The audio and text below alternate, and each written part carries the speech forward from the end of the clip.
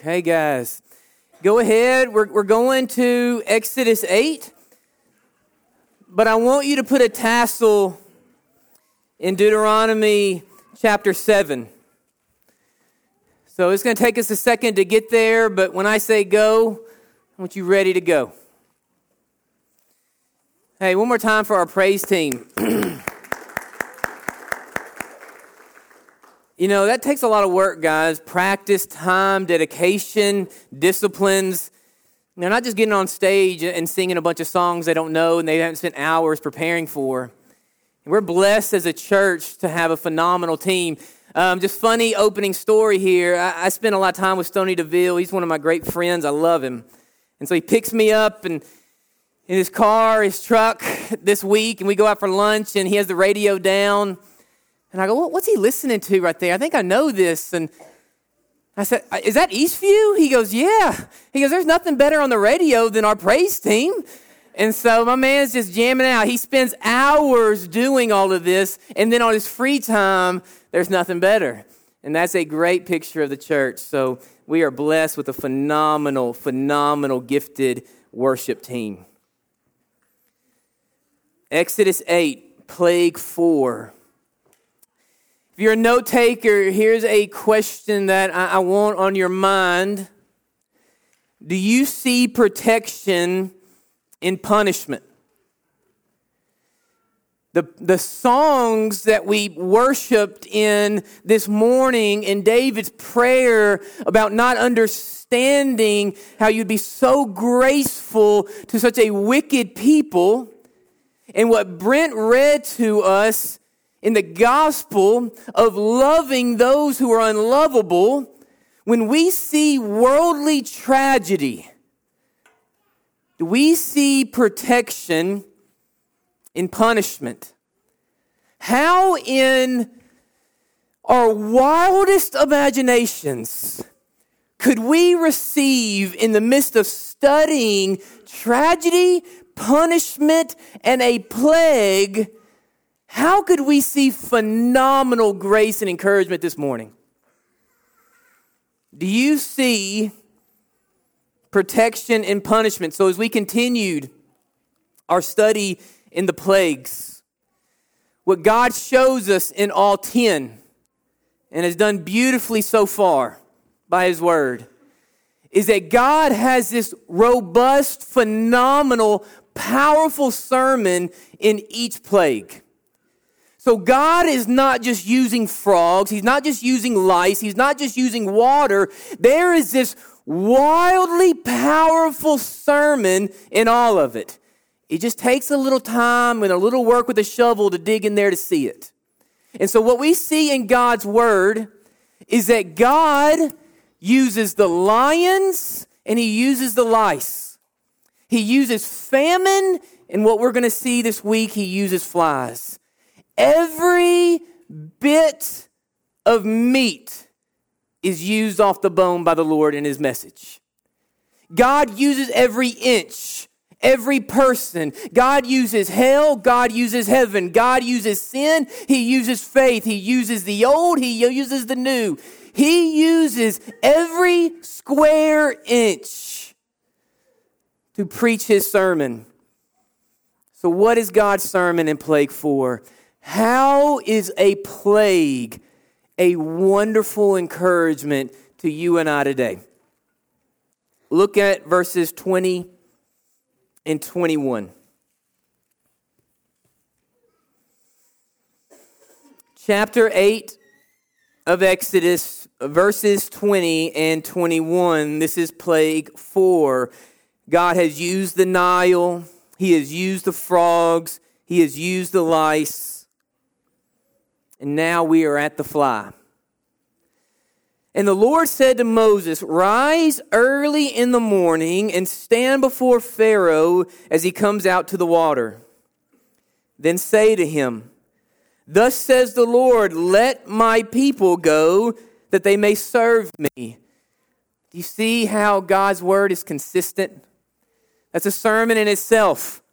God doesn't change His word. God does not say, well, hey, Pharaoh's not hearing me. Let me spin it in a different way. Maybe he'll understand a different way. No. God does not compromise. God's word is consistent. Let my people go that they may serve me, or else I will not let my people go. And behold, I will send swarms of flies on you and your servants, on your people and into your homes. The houses of the Egyptians shall be full of swarms of flies, and also the ground on which they stand. And so one thing that we have seen in the plagues is that with each and every plague, there is a corresponding false god and idol that God is crushing, right? And so we've seen with all of it so far this to ring true. And so we saw this with the Nile, we see this with the frogs, we see this with the lice, and we see this with the flies. Now, the only thing that is somewhat different about the flies versus the frogs and others is that there's a little bit of conversation and debate on what God or idol God is pouring his punishment on. And so with the frogs, it was very simple. With the water, it was very simple. But there's some thought on what God coming after through the flies. In Egypt during this time, there was a god that went by the name of Uwatich. And this was an actual fly that they had pictures all over the town, all over the city, all over the country of. And once a year, all of these actual flies that were in Egypt would put themselves on livestock and different animals, living beings, and they would lay their eggs once a year. And the people of Egypt would come together. It was almost kind of like the flowers blooming. It only happened for a short season. And they believed that this was a manifestation of a God who protected them. So whenever the flies did this once a year, they stopped everything and they just had these huge celebrations. So some biblical historians believed that this was the God the Lord was coming after. Some believe that it was a god that went by the name of Kephri. And Kephri was not a fly, but it was a beetle. It was a scarab.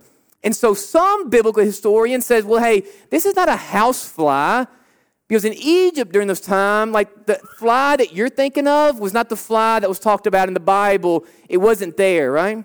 This was a mosquito. This was a beetle. This was just a flying insect. And there was a god of the sun that went by the picture and the imagery of a beetle that they worshiped because the sun gave them everything, gave them crops, gave them light. And so when there was a crescent moon or when the sun went down, what these people honestly believed is that there was this gigantic, enormous beetle in the heaven, and the beetle would back up and hide the sun. And so they would pray to the scarab, give us light so our crops can grow.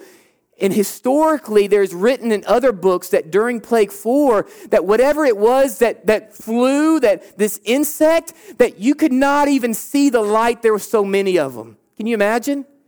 There were so many insects, historians have read, that you couldn't even see the sun. That's how many God brought on them. So some people believe that it's this God. And then lastly, some believe that it was Beelzebub, which literally is Satan, which is another name for Lord of the Flies. So historically in Egypt, people would pray to the enemy for protection of the other gods because they looked at Satan as a powerful being that could protect them from gods they did not want any interaction with. And we call him the Lord of the Flies. So some people believe that that is who God is after. But no matter what illustration that God is using, the overarching message is the same, and that is God hates idols and will punish the idols and those who worship them. So continue in the story in verses 22 through 25. It says, "And in that day I will set apart the land of Goshen in which my people dwell, that no swarms of flies shall be there, and in order that you may know that I am the Lord in the midst of the land." Will you highlight 23 for me? It's our whole message today. "I will make a difference between my people and your people. Tomorrow this sign shall be. Will you highlight that for me? Let's slow the moment down and read it again. The Lord says, I will make a difference between my people and your people, and tomorrow this sign shall be. So like I said, guys, I don't know exactly what was flying. If it was a housefly, if it was a mosquito, if it was a beetle, if it was something that we didn't even know existed. But what we do know is that there was a lot of them and it was a lot to handle. The word even tells us later on that the whole entire land and the people were destroyed and corrupted by whatever it is that flew. Can you imagine? Whenever I'm even in my house, if one fly gets in, I will straight up shut everything down and I will spend as long as it takes to kill that joker, right?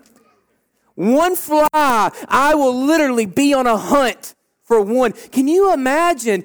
Don't divorce yourself. Can you imagine not being able to see the sun? Man, that is a picture of hell, isn't it? Can you imagine of not being able to see the sky for all that was flying and coming your way? Can you imagine such a thing? Terry, I was thinking about Haiti. And when we went to Haiti, a few of us, 6 or 7, they were known for mosquitoes. And man, I don't like flies, but I really dislike mosquitoes. And Haiti is known for malaria, which is a disease caused by mosquitoes. It kills and plagues that land more than anything, more than poverty, more than sickness. And so for the team that went, we had to go get shots and vaccines and all this stuff because we didn't want to get sick. And there was so many flies. Wasn't there, Philip? It's another story what Philip tried to do one night. He took on the flies and it didn't go well for him. And so this is what we did. You had to go, you had to have the shot, you had to have all this stuff to rub on you. And then we slept in these nets because you didn't want the mosquitoes to get you at night. They were really bad at night. So in the guys' room, it was me and Liam and Philip. And so we would take a shower in these small little stalls made out of wood with some bottled waters that you're just dumping on you. And whenever you turn that light on at night, guys, in this little stall, it looked like a porta potty, there was probably 150 mosquitoes. Oh, it was awful. It was awful. Not a funny, awful story, like awful, awful. And I remember being in there with my son because Liam was like 8 at the time, and we were getting this water, and you're just doing this number because there's so many. You're like, I got to move, like stop, drop, and roll because I don't want any of these mosquitoes to get me. And so we would shower up because we had a long day, and then we would run to our bed. No lie. And when I say run, literally, we would jog to our bed, and then we hop in there real quick, and we get the nets, and we tuck them in to shield us from 150 mosquitoes in our room. And then my son, 8 at the time, he'd be looking at a book, winding down, and I'd sit there for an hour, and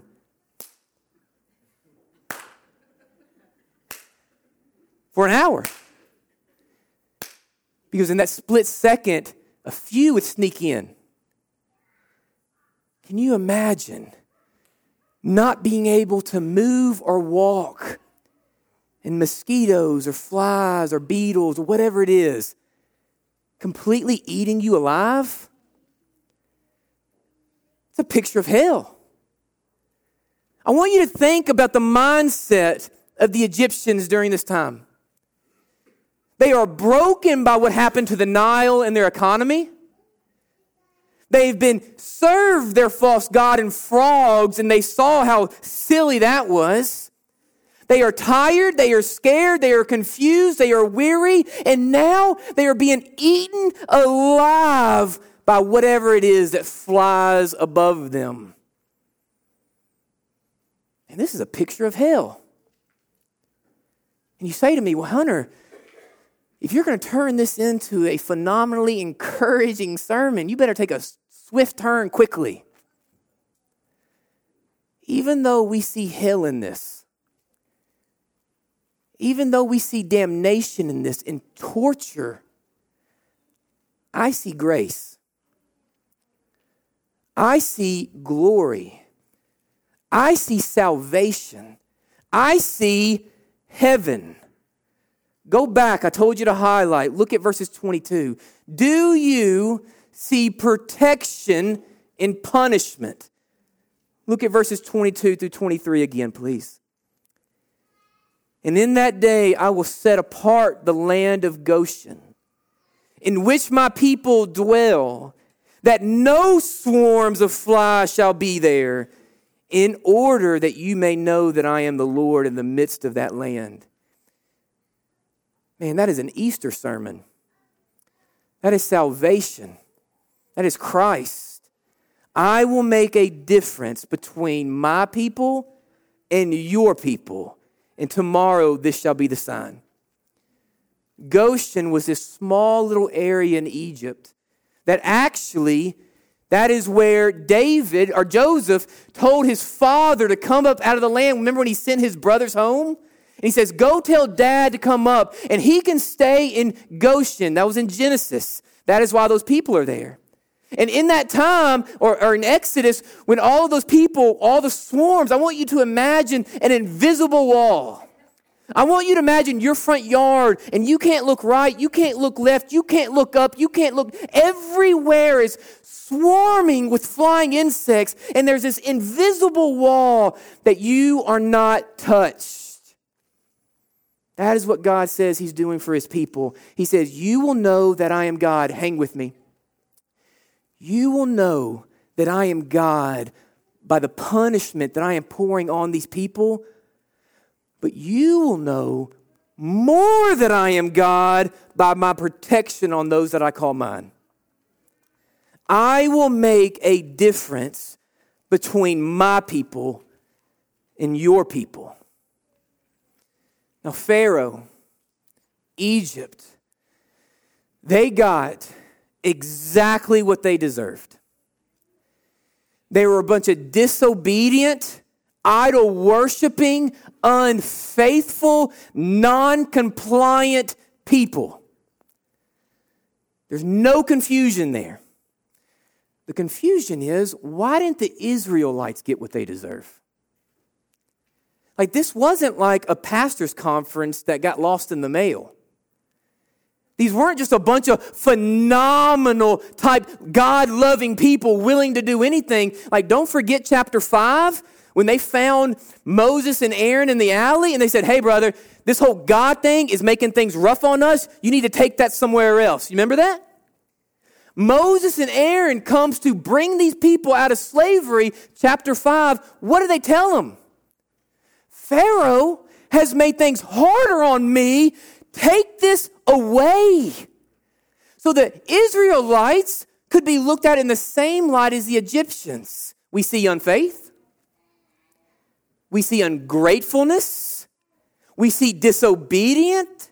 We see sinner. So why didn't they get the flies? Can you answer? And at its deepest level of theology, we receive the simplest of answers, and that is because they belong to God. They were his. Not because they were wonderful, not because they were great, not because of their last name, not because of anything to do with them, but because they belonged to the Lord. I told you to have a tassel in Deuteronomy chapter 7. It's the only time I have you flip.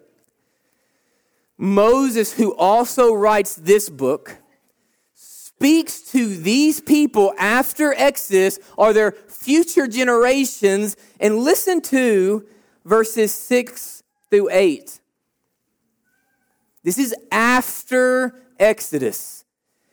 And it says, for you are a holy people to the Lord your God. The Lord your God has chosen you to be a people for himself, a special treasure above all the people on the face of the earth. The Lord, please hang on it, start highlighting.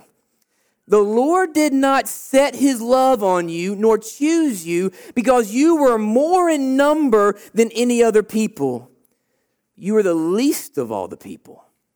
But because the Lord loves you and because he would keep the oath in which he swore to your fathers, the Lord has brought you out with a mighty hand and redeemed you from the house of bondage and from the hand of Pharaoh, the king of Egypt.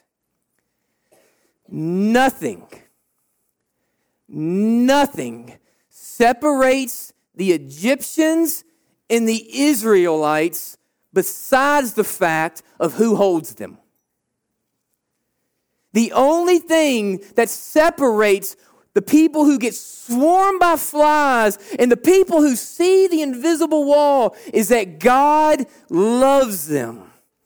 The Egyptians were not saved or rescued, or the Israelites were not saved or rescued because of their merit or who they were. It's because they belonged to the Lord.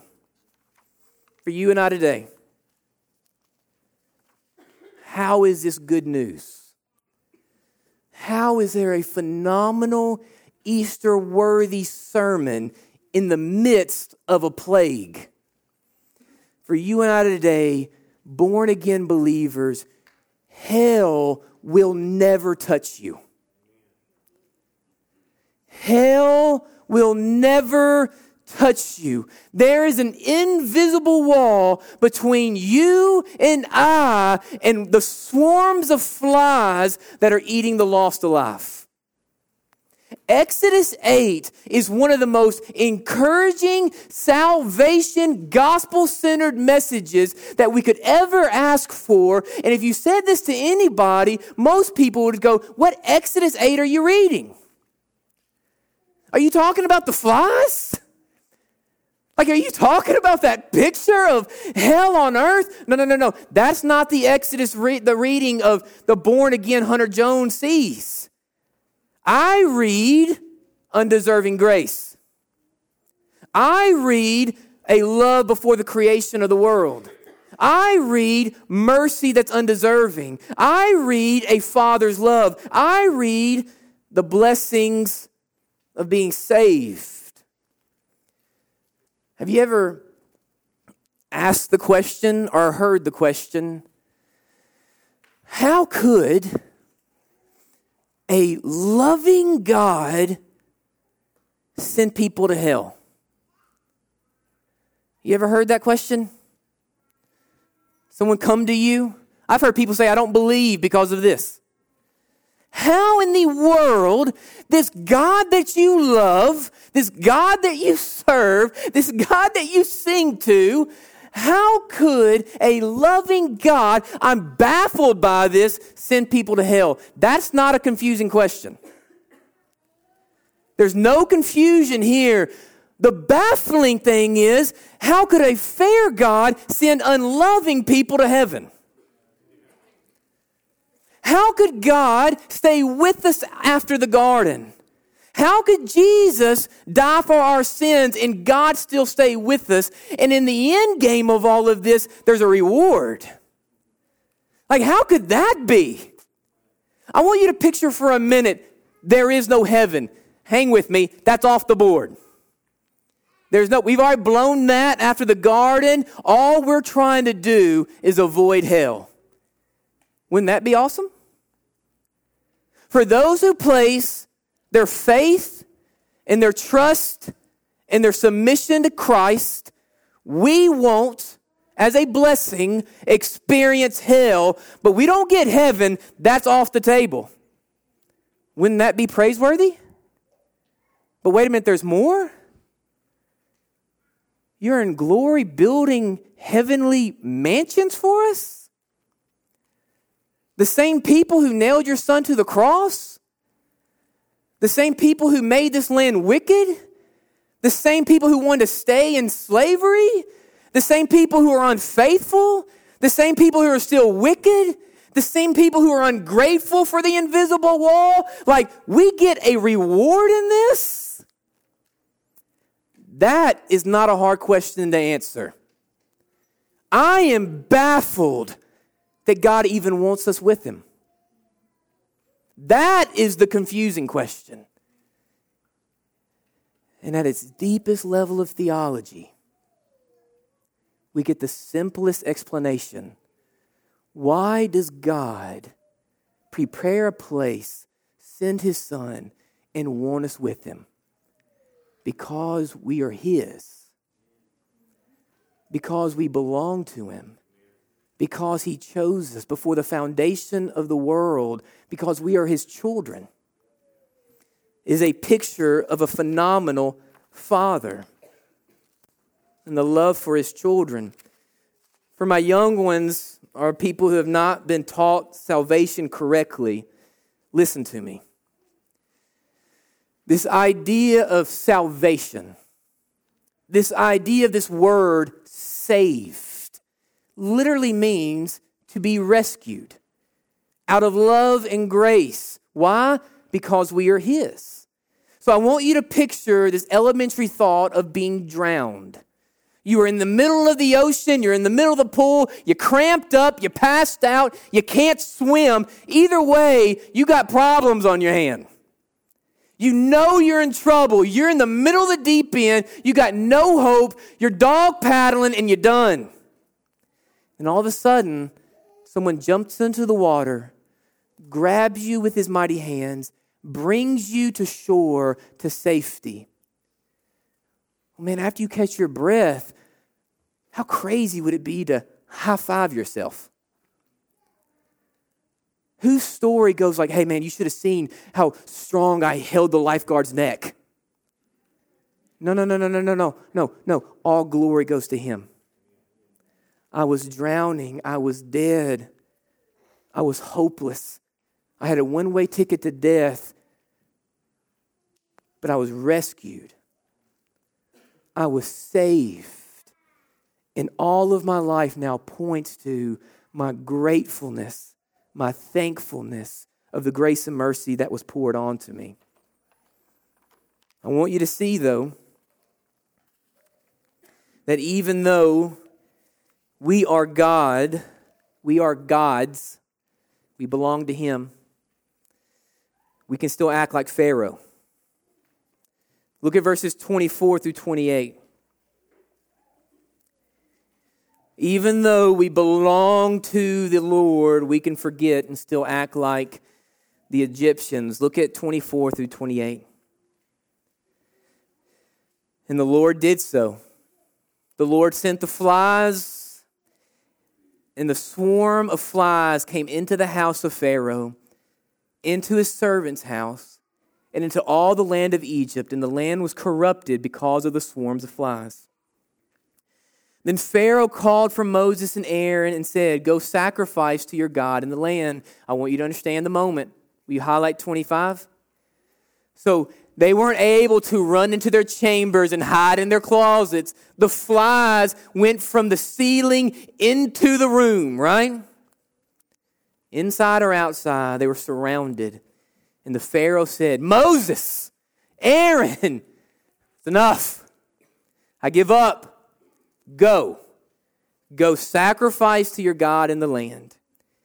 And Moses said, it is not right to do so, or we'd be sacrificing the abomination of the Egyptians to the Lord our God. If we sacrifice the abomination of the Egyptians before their eyes, then will they not stone us? We will go 3 days journey into the wilderness and sacrifice to our Lord our God as he will command us. Highlight 28, please. So Pharaoh said, I will let you go, that you may sacrifice to your Lord your God in the wilderness. Only you shall not go very far. Intercede for me, please. Intercede for me. So even though we belong to the Lord, we can relate to the punishment and the foolishness of the Egyptians. Plague 2, the frogs. Pharaoh finally comes to a little sense. He hears some things and he goes to Moses and Aaron and he says, that's enough. I give up. Tell the Lord, take your frogs away. And the Lord does. And then what does Pharaoh do? He goes right back to his foolish ways. Let's fast forward. Plague 4. Being swarmed by flying insects in and outside your home. What does Pharaoh do? He called for Moses and Aaron and said, I give up. Go, sacrifice to your Lord your God into the land. As long as you what? Don't go too far. You can go, but just do not leave Egypt. So being a political man, Pharaoh becomes political. He starts to do what politicians do, and they start to negotiate. So Pharaoh, being a leader, he says, God, let's find a space to compromise. I want slavery. You want freedom. Let's find a compromise in the middle, right? Let's negotiate. Have you ever tried to negotiate with God? Have you ever looked at His Word and try to bend it? What does marriage really mean? What does sex really mean? What does giving really mean? And so you sit there and you say, I know, God, you want to be the God of my money, and there's a responsibility in tithing. But God, I live in a materialistic world, and my truck payment's pretty high. I got a lot going on. I got places to go, things to buy. You want me to give. I want to hold on to. Why don't we compromise and I serve in nursery and call it even? You ever done this? I give in different ways. God calls us to go. The Holy Spirit has placed on some of your heart the call to adoption, the call to service, the call to missions, the call to teach, the call to go. But you say, Lord, I got a lot going on. I got a lot of responsibility. I don't want to go. You say go. I say stay. What about I give to those who go?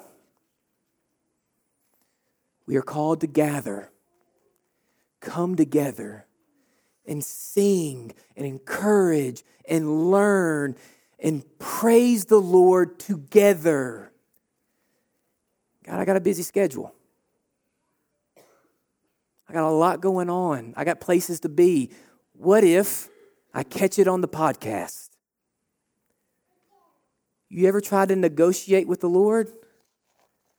It's very important for you and I, every single person in this room, to know that the God who holds us does not negotiate. The God who holds us does not compromise. In most situations in life, 9 out of 10, compromise is good. Compromise is wise. Negotiations is fair. There's many times that I sit with my wife and I go, babe, you think this, I think this. Let's give or take. I'll give a little, you take a little. Let's find a space in the middle. That's healthy marriage. So why can't we do this with the Lord? Why can't we read this and go, yeah, I get it, but, I'm in a little bit of different situation. God, what about I meet you somewhere in the middle? Why is that not good? Do you know why? Because perfection does not bend. I am not perfect in my marriage. Politics is not perfect in this country. And so we give and we take. Perfection does not compromise.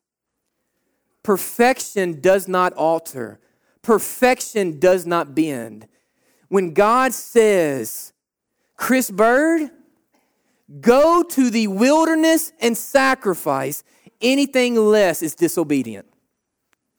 When God tells us to do something, anything that falls short or even your attempt to bend it is sinful. And this is what's crazy. This is what blows my mind. It's not just the Egyptians that are trying to negotiate. It's the ones that God has chosen. There are slaves in shackles that tell Moses and Aaron, I want to stay in slavery.